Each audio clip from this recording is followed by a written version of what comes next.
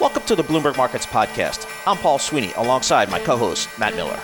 Every business day, we bring you interviews from CEOs, market pros, and Bloomberg experts, along with essential market-moving news. Find the Bloomberg Markets Podcast on Apple Podcasts or wherever you listen to podcasts and at Bloomberg.com/podcast. All right, let's check in with an expert here, Brent Schutte, Chief Investment Strategist for Northwestern Mutual Wealth. They have about $247 billion under management, so they got a couple shekels in the game here. Brett, when you see a number like that this morning, an exceptional miss, what did you make of that this morning? Well, I think it's going to be a blip that's largely forgotten in a few weeks. Okay. I mean, everything else is pointing up. I mean, even on the labor front, you have strong data in other places, and the economic backdrop is incredibly strong. And so you're going to have more hiring in the coming months. You know, I think there could be some seasonal adjustments in here. So the unadjusted number, not to confuse your audience, was actually 1 million. So data is seasonally adjusted, and when you have all the back and forth that you've had over the past year or something, that could actually cause the seasonal adjustments to make this look a little bit different. The other thing is that you have some level of unemployment benefits keeping people back and possibly COVID fears. But I think you're going to get stronger numbers in the future, and that's not going to change. And so I think the market will look past it like it is today and continue to push higher because, as you mentioned, you're likely to have monetary policy stay strong. And I know you mentioned President Biden coming on talking about fiscal policy. This only makes that more likely that it actually goes through. And so all in all, I would largely shrug it off if I were an investor. Yeah, we're expecting him any moment. So if we cut you off, we cut you short, then just know that you're being big-footed by the President of the United States. It's not in any way. He might be just a bit more important, so that's okay by me.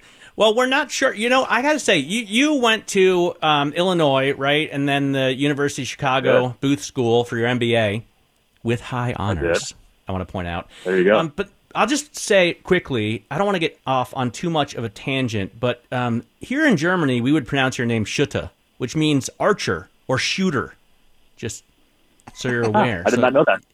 Yeah, you're a target hitter, you know? A shot caller, as we might say. What do you think about the trajectory right now of the economy? I've talked to so many European economists here who look at the U.S. And look at the global economy and say, man, you know, we're peaking right now. Even in terms of corporate earnings, like this quarter, next quarter is going to be the peak. And that doesn't mean we're not seeing growth ahead, but it's just not going to be as strong as it has been this quarter.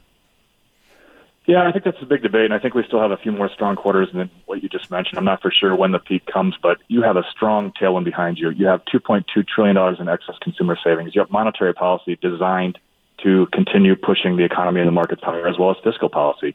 And so I do think you are in a cyclical upswing. And you mentioned Germany. I think that's going to be a global upswing. And so one of the areas that's been left behind just a bit, they actually had negative GDP in the first quarter, was the Eurozone. You're going to be adding Germany and the Eurozone to the strong commentary in the coming future because of the vaccinations catching up. And so I think you have plenty of time left in the economic cycle. I think the question is it too strong? And that's where I'm telling investors that they need to hedge that risk the first time in, 15 or 20 years. And so you need to own things like commodities. You need to own things like tips as a just in case, because I think the only thing that would throw this off is if inflation rises too high and becomes more permanent. Now, I don't think we're there yet, but I think that's going to be the big question over the coming quarters. And we have investors that haven't had to do this for 20 years. They've been trained to hedge downside risk. I think you need to hedge upside risk. And one of the reasons why the market probably likes what happened today, as you mentioned, is because this could possibly be a little bit of slowing in demand, which will allow the supply side to catch up. And so perhaps that's the silver lining in today's numbers. All right, Brent. So given that backdrop, what are some of the sectors that you think are going to perform? I know there's a kind of a push-pull in the marketplace between the folks that have just really relied on this tried and true Amazon, Apple's, big growth stories, and those that have really embraced that rotation trade into more cyclical names, and which have in fact done very well for several quarters now. Where were you in that discussion? Yeah, for much of the last year, we've been pushing our portfolios towards cyclicals, towards value, towards small caps, and we're not changing. The market is today, as you mentioned, going towards tech, and I think tech is the slower growth, non-cyclical growth asset class right now. And so it has done well for the past couple of years, largely because we had a trade war, which knocked out cyclicality. If you think about what the trade war was designed to do, it was designed to knock out global growth, and it did so. If you do that in the economy, that translates to the markets. And so that knocked out value, that knocked out cyclicality because tech was unimpacted.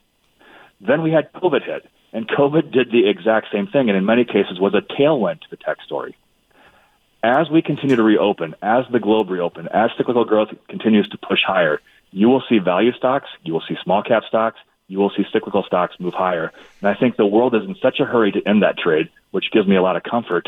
I still think we have quite a room to run. And typically, if investors look back historically, those segments of the economy or those sectors of the market don't begin underperforming until the yield curve inverts or until the Fed starts aggressively raising policy, which we're not anywhere near yet.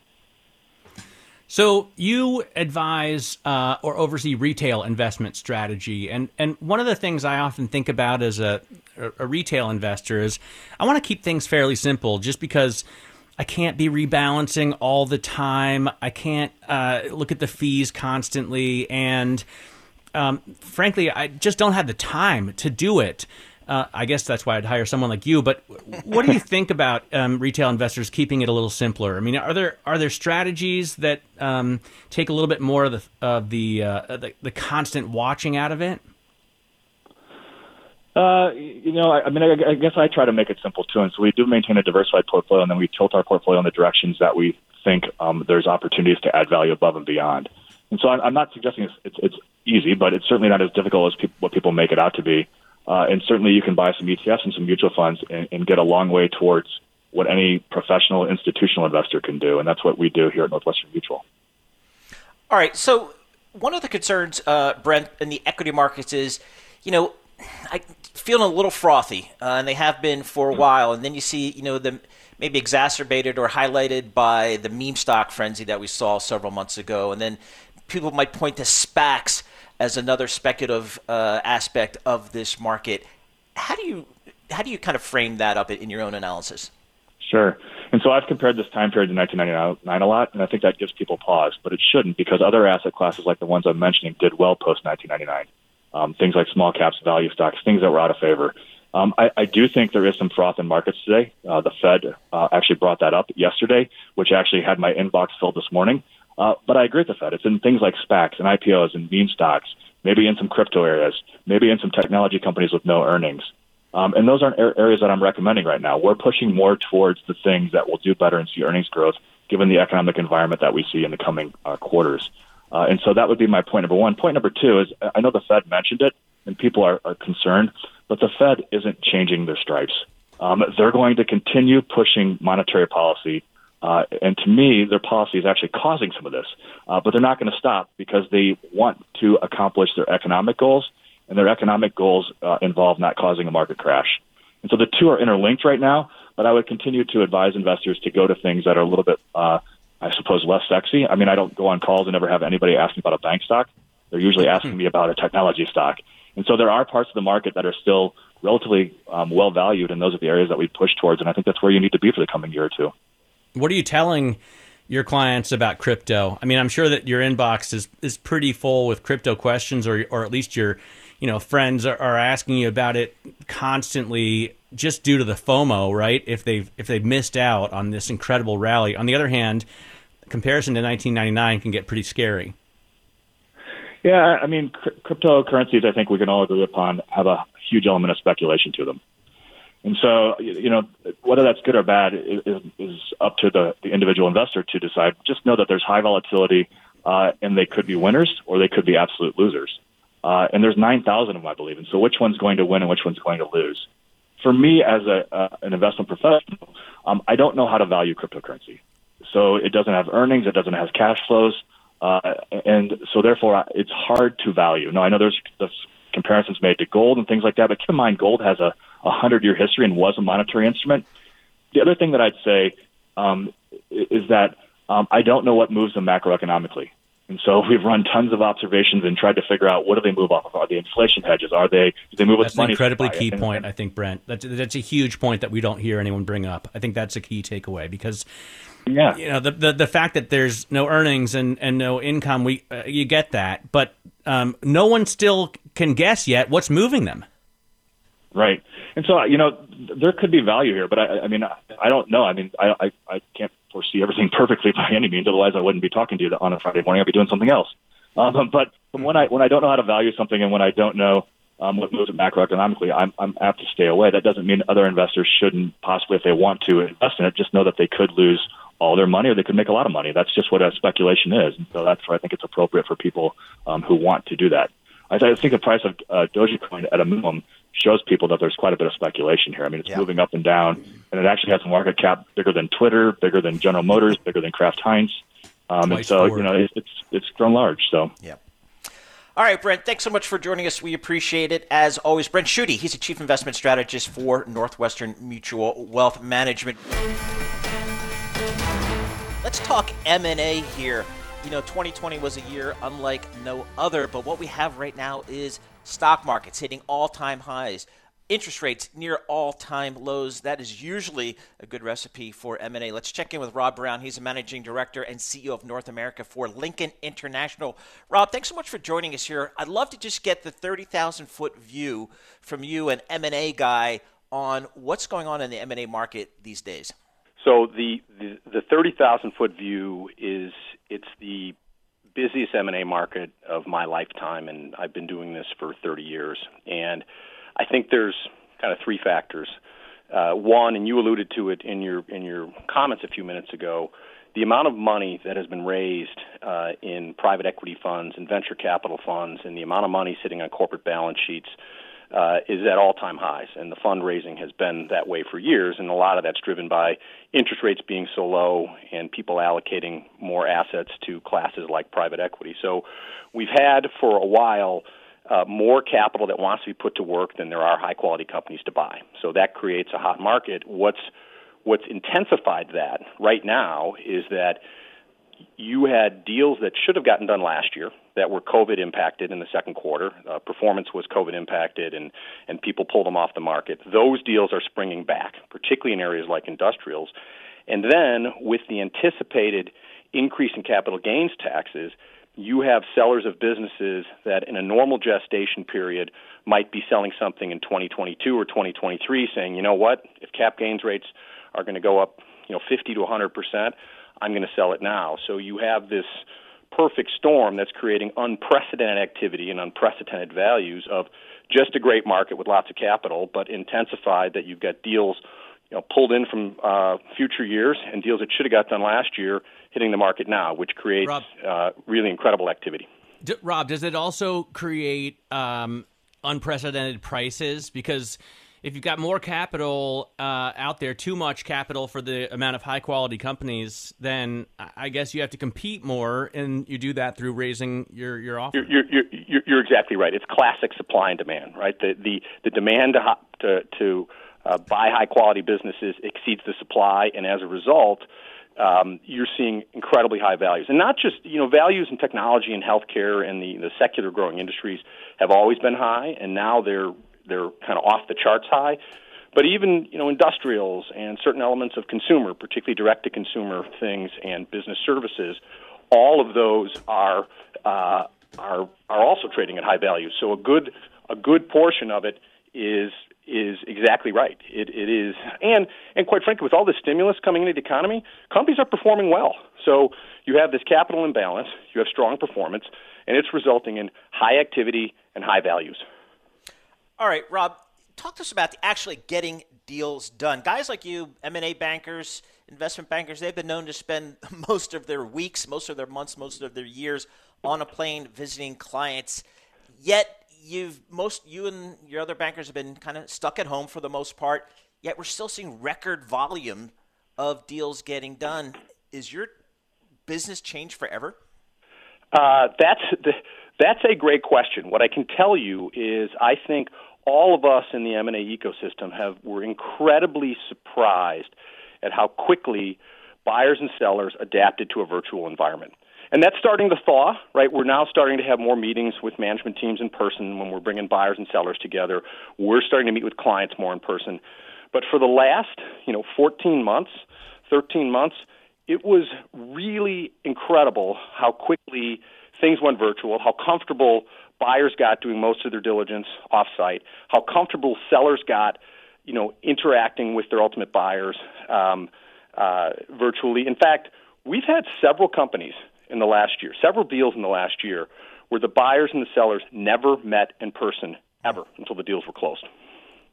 It's amazing, and I'm sure that to some extent, your wives or your husbands or your kids are going to get used to that and say, like, Dad, you don't need to travel this much anymore. Is it a permanent change to some extent? Is there some stickiness? I think some of it is. It's interesting. We're looking to bring all of our people back, and we've got 23 offices in 17 countries.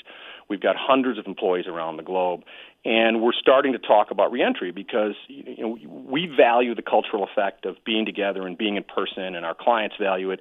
But what's clear is we surveyed our employees, and they value that. They want to come back and be in person, but they want more flexibility. They don't want to be in person as much as they were, and I think employers are going to have to listen to that. I think there's going to be some sort of hybrid, and I think it's going to be unlikely that we go back to the level of travel and the level of in-person meetings that we had pre-pandemic. All right, Rob, thanks so much for joining us. We always appreciate getting your update on really the great M&A insight. Market. Red hot, as Rob said, he's never worked harder in his 30-year career. That's really fascinating. Rob Brown, Managing Director and CEO of North America for Lincoln International, getting an update on the M&A market.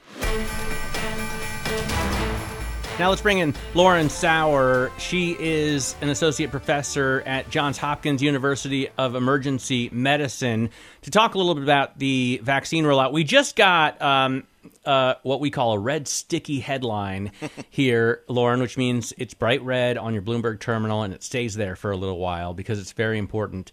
The WHO has approved emergency use of Sinopharm's COVID-19 vaccine. How much does this help? I think any vaccine that is added helps. I think understanding the efficacy data that we have so far is really important for every vaccine that we bring on. In the Sinopharm situation, I think looking at what's happening in the Seychelles, looking at a couple other places where we might be seeing vaccine breakthrough is going to be really important over the next few months. And then taking those data and understanding, do we need to add boosters? Do we need to get additional coverage for people who receive Sinopharm? Or is it, equally as effective and we can continue to move forward with it? But any vaccine with efficacy is going to be a valuable tool in our toolkit right now.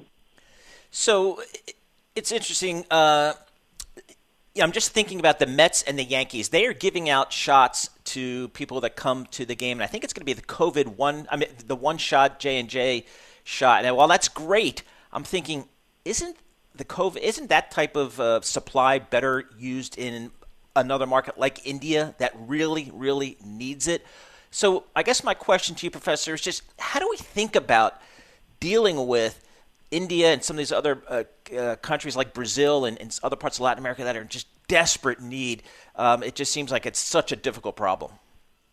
Yeah, absolutely. It is a difficult problem. And I think anything we can do to contribute to the global allocation of vaccines is something that we should be considering, not just in the future once we're totally vaccinated, but right now in the immediate present. Sharing vaccines with the world is good practice. It's good safety for us as a nation, and it is good diplomacy as well. But right now, it's an important public health problem that we should be contributing to. I mean, I think Johnson & Johnson has real utility in our own communities. We have a lot of people who we know are not able to easily get 2 doses of vaccine, who may not have the capacity to come back for that follow-up visit. So anything we can do to get an effective vaccine into someone's arm is important here and abroad. In India, in places where they're having these massive outbreaks and these crushing caseloads, it's about getting the additional healthcare resources that they need right in this immediate present. So, things like oxygen, things like additional bed capacity, maybe even personnel to support the response there is going to be what's important in saving lives right now. I think getting vaccine to India is crucial, making sure that we're vaccinating populations there while responding to this immediate disaster is going to be very, very important. But what their current needs are the ability to take care of their crushing healthcare volumes. So having said that, I wonder what your thought is on the IP debate right now.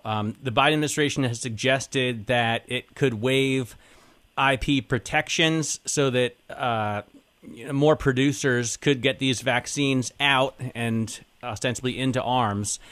Angela Merkel here in Germany, on the other hand, has pushed back against that, saying that the plan would create severe complications for the production of vaccines, especially if we have future pandemics. Drug makers may not want to work as aggressively on developing them. How do you feel about this? Yeah, I have mixed feelings on the IP issue. I actually don't think that IP is the number one biggest barrier, or even 3, 4, or 5 of the biggest barriers. The IP piece is a very specific part of the efficacy, of getting these vaccines into arms. And I think a lot of the vaccines are new technologies, and so just turning off the IP protections is not going to mean that another vaccine maker or producer is going to be able to just quickly flip a switch and create these vaccines. I think the bigger issue is scaling up all the additional elements, looking for the people who can actually give the vaccines, making sure that we have the populations to receive the vaccines. So I think this is a little bit of a distracting conversation right now. I think it's an important conversation, but in sort of the emergency phase, I think the bigger piece is how can we actually scale up vaccine sharing and production in ways that don't require, lengthy court battles or massive amounts of international diplomacy to get everyone on the same page. We can make production facilities more readily available. We can use the Defense Production Act. We can give the companies that are already making the vaccines the resources to scale up, rather than just insisting that they share their IP and release relax their patents. And I think having that conversation in emergency can be really risky because it can make companies hesitate to put IP forward in a time where we need it, urgently. Lauren, in this country, what are we seeing in terms of vaccine hesitancy? I know that was a concern early on. What's the data actually showing you? I think we're still making progress. I think we've all seen, vaccine uptake slow down in the U.S. I think our focus is really going to have to be to target these young, healthy people who don't necessarily feel like they need vaccine to go out and live their lives right now. And they are going to be at higher risk, and they're also going to create additional risk for vulnerable populations. And so that hesitancy has to be addressed readily so that we can really create that path to herd immunity and to good vaccine coverage that we know will allow us a path out of the pandemic. I also think that when we're thinking about hesitancy, we also have to couple it with access. And I sort of feel like a broken record in this space, but if we reduce someone's hesitancy and convince them to get a vaccine, we have to make gosh darn sure that they have a direct path to that vaccine, because if they have to then go looking for it, we might lose them again. And then that conversation door might be closed. All right, Lauren, thanks very much for joining us on this issue. Hopefully things are getting better, but obviously there are still hurdles which we have to overcome. Lauren Sauer is an associate professor of emergency medicine at the Johns Hopkins University. Now, we have a great new vertical. Do we call it a vertical? Not always sure I'm using that word right, but I think that's right. In any case, if you type NI Big Take on your Bloomberg terminal, we have a fantastic new sort of cross-platform big story that we're all following. Today, the big take is about Vancouver becoming, at least for now, the capital of anti-Asian hate crimes. It's a real problem. Joining us for that is Natalie Obiko-Pearson. She's Bloomberg Vancouver bureau chief. So how did this happen, Natalie? I mean, I wouldn't think of Canadians in this way. I guess, I don't actually know that many Canadians, but what's going on there that makes it so dangerous for Asians? Well, you're absolutely right. I think it's actually going to come as a shock to the city as well, because not only is this Canada, but this is the most liberal corner of Canada, supposedly the most progressive and multicultural. But what's really happening here is, like many places, COVID was the trigger, but something had been going on for decades before that. There had been a resentment, a tension that was building in this city because few cities, I think, have been so visibly and dramatically transformed by Asian immigration transition as Vancouver has in recent decades. It went from being this sort of struggling industrial backwater into this sort of glittering cosmopolis of shiny condos and designer boutiques and supercars. And that has created a tension here. I would say, an Asian, traditionally perceived as like an immigrant underclass, suddenly became perceived as these wealthy elites, like with like rancor-inducing types of riches. And so I think when COVID came along, it sort of tapped into these underlying sentiments, and so that's why we've gotten this huge spike. Yeah, so Natalie, I'm glad you brought that up because, the first time I visited Vancouver for business maybe 25 years ago, I was shocked to see how many Asians were in fact in the city and how well they seem assimilated. But was that just the surface? And as you're suggesting, there are some tensions underneath that have always been there? And I think that's precisely it. I mean, visibly, it is an incredibly multicultural place. I mean, there are parts of the city, where the ethnic Chinese component is 54%. There's sort of this running joke that if you go south of the city to this place called Richmond, it's like going to Hong Kong without having to pay for the airfare. You step off the train and there's Asian signs everywhere. It's sort of difficult to spot English on the store shop fronts. The food is incredible.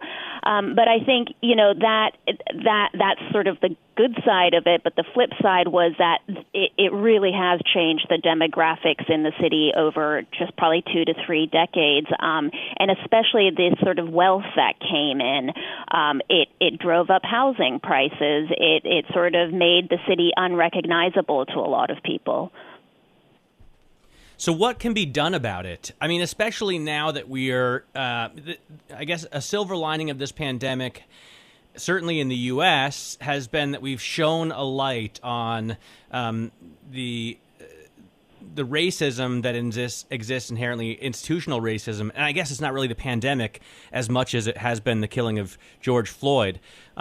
Is that being mirrored in Canada as well? Is this incredible concern for social justice has it grown there as well? Yeah, I think, this is actually, I think, a real cautionary tale because I would say that, Canadians are sort of social justice is very much front and center. And sort of Trudeau, when these reports were coming out of Vancouver last year, was like, this is not Canada. Like, this is not who we are. And people will very publicly condemn it.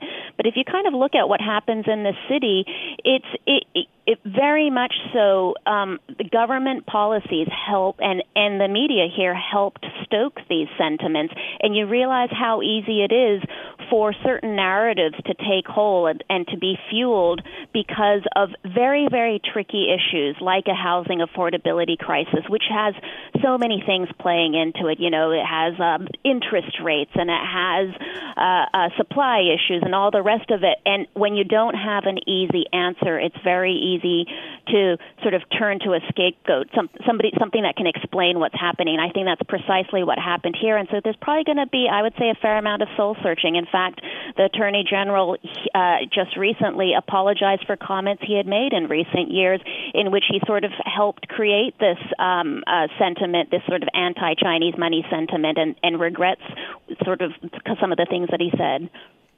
So, Natalie, was you suggesting that the COVID may be, one of the catalysts here? Was that a byproduct of perhaps President Trump and his characterization of the COVID, the pandemic, the virus as the China virus? Was that some blowback there? Yeah, I mean, I think, on one hand, Canadians sort of looked at the U.S. under Trump aghast and yep. Set ourselves apart and said we would never call it the China virus.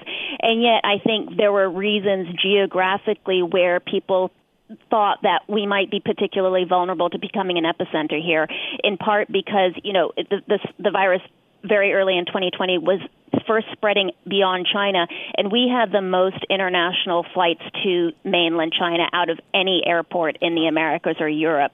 So just, not a racist thing, but just by a purely geographic thing, people are wondering, is it going to be coming across and landing in Vancouver because of all of these flights? Has it been coming without us realizing it? It actually turned out later, if you looked at the epidemiological studies, that the variants that spread here didn't come from that route. It was coming from Eastern Canada and Europe and from Washington State. But that was sort of the sentiment at the beginning. It's pretty amazing. Mm-hmm. I mean, considering the virus did originate in Wuhan, China. It does come from China, so the fact that it didn't spread there when you have so many flights is pretty interesting. Nonetheless, the issue remains that it could be one of those things that stoked more anti-Asian hate and more of the crime that's just even difficult to read about, frankly, in the story. What kind of response have you gotten? I think this is actually going to come as a shock. Like, I don't think it's been reported that there are hate crime incidents here, but nobody's yet put it in perspective that we are actually the hate crime capital of the world. So I'm expecting the response later today when people wake up to read it. That's right. All right, Natalie, thank you so much for coming on and sharing this story with us. Natalie Obiko-Pearson, she's the Vancouver bureau chief for Bloomberg News, out with a fascinating story here today, a Bloomberg Big Take story entitled Vancouver becomes capital of anti-Asian hate crimes. Obviously that is a big issue here in the United States, but again, as we see from Natalie's reporting from Vancouver, Vancouver is has a very big Asian population, has for some time now, and they are starting to see some significant rise in hate crimes there. So Natalie details that in her very well-reported story. We recommend you take a look at that on Bloomberg.com. Thanks for listening to the Bloomberg Markets Podcast. You can subscribe and listen to interviews at Apple Podcasts or whatever podcast platform you prefer. I'm Matt Miller. I'm on Twitter at MattMiller1973. And I'm Paul Sweeney. I'm on Twitter at PT Sweeney. Before the podcast, you can always catch us worldwide at Bloomberg Radio.